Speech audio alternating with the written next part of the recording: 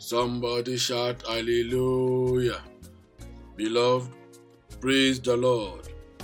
You are welcome to the season 5, episode 10 of BP.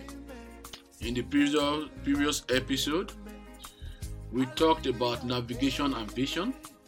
In the episode, we said Nehemiah was able to communicate his vision for rebuilding the wall effectively. Every leader must have that skill and gift of communication. We also noted his skillful navigation abilities that helped them finish the construction work in 52 days. We will read it again in this episode. Nehemiah saw the whole picture in his mind and helped the team to reach their goal despite many minefields. Today we will focus on commitment of leaders. And our key text or passage for this episode is taken from Nehemiah chapter 6, verse 15 to 16. Nehemiah chapter 6, verse 15 to 16. And I read from the E10 version from verse 15. So on October 2nd, the war was finished, just 52 days after we had begun. Verse 16. When our enemies and the surrounding nations heard about it, they were frightened and humiliated. You realize that this work has been done with the help of God, beloved, in the name that's above every other name. When the work that the Lord has committed to your hand is done, your oppositions and distractors will be frightened and humiliated in the mighty name of Jesus. So, what does it tell us?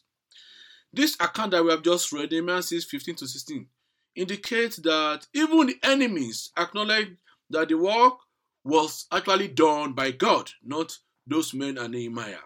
So while some leaders may be tempted to exalt the leadership qualities that they brought to any assignment, Nehemiah's mind was spoken out by his enemy.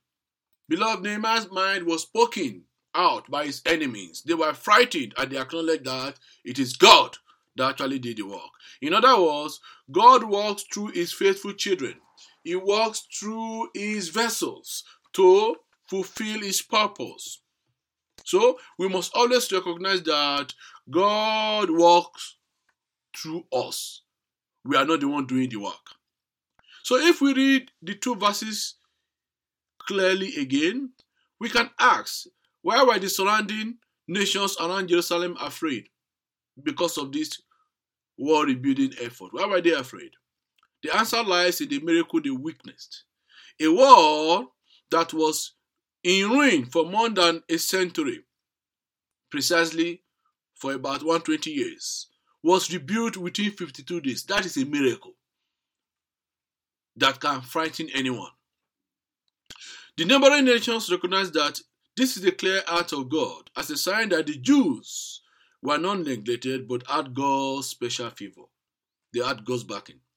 So by implication, potential enemies realized that they will have to deal with more than a wall if they confronted the Jews. They will have to deal with God. In simple terms, they will have to deal with God. Their fear is well founded because they have been antagonistic towards Jerusalem, and their eventual loss of confidence is a direct answer to Nehemiah's prayer in Nehemiah 4, 4-5. Nehemiah 4, 4-5. From verse 4, I'm reading from the KJV. It says, Hear, O our God, for we are despised, turn their reproach on their own heads, and give them as plunder to a land of captivity. Verse 5. Do not cover their iniquity, and do not let their sin be blotted out from you, for they have provoked you to anger before the builders. Beloved, never provoke God to anger. The Lord will help us never to provoke him to anger. It is not a good situation any man or woman should face. Beloved, the word providence, if you think very well, is at play in this account in Nehemiah 6:16. Nehemiah 6:16. Providence happened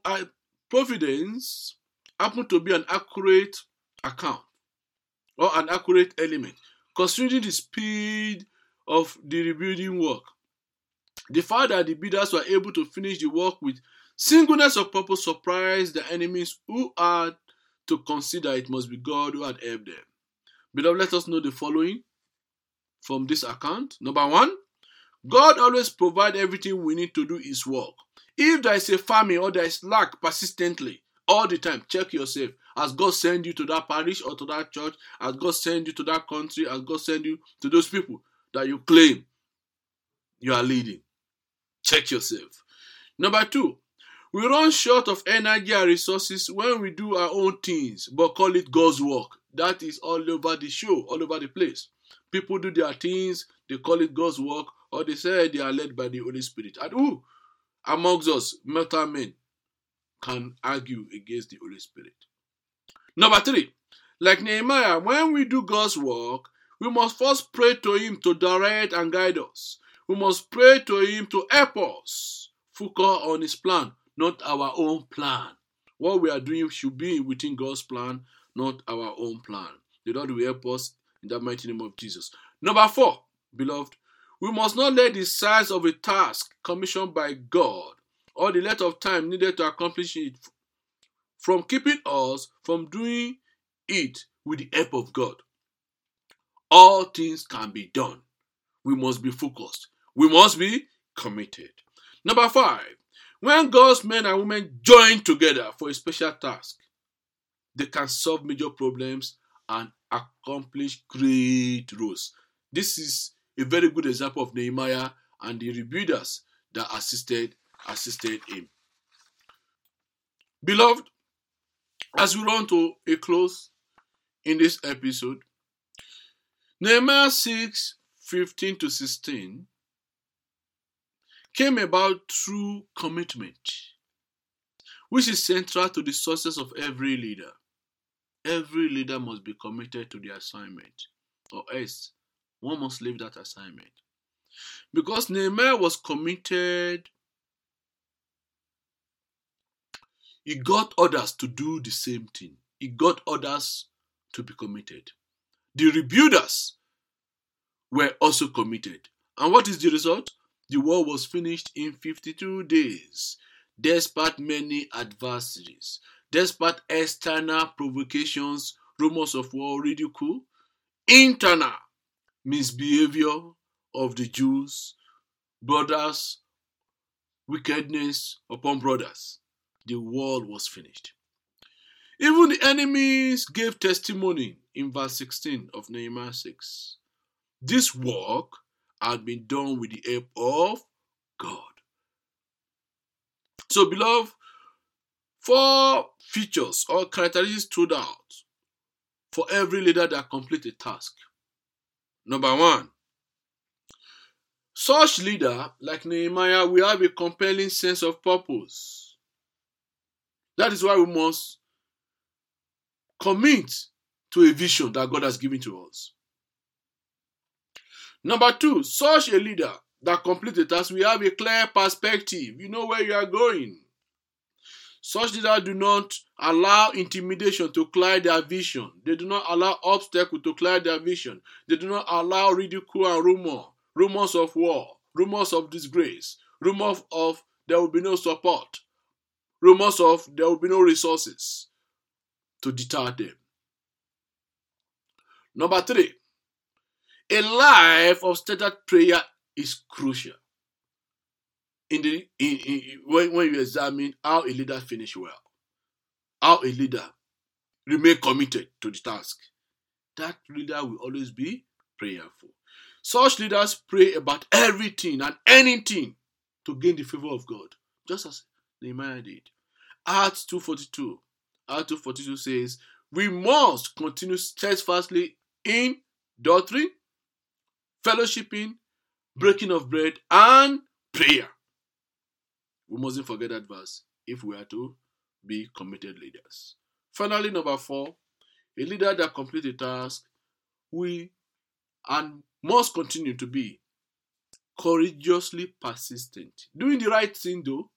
Doing the right thing. Such leaders move ahead despite the odds against the work, against them at personal level, and against the work. Beloved, let us pray.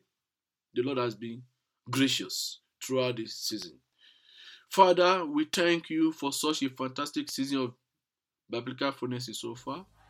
This episode is episode 10.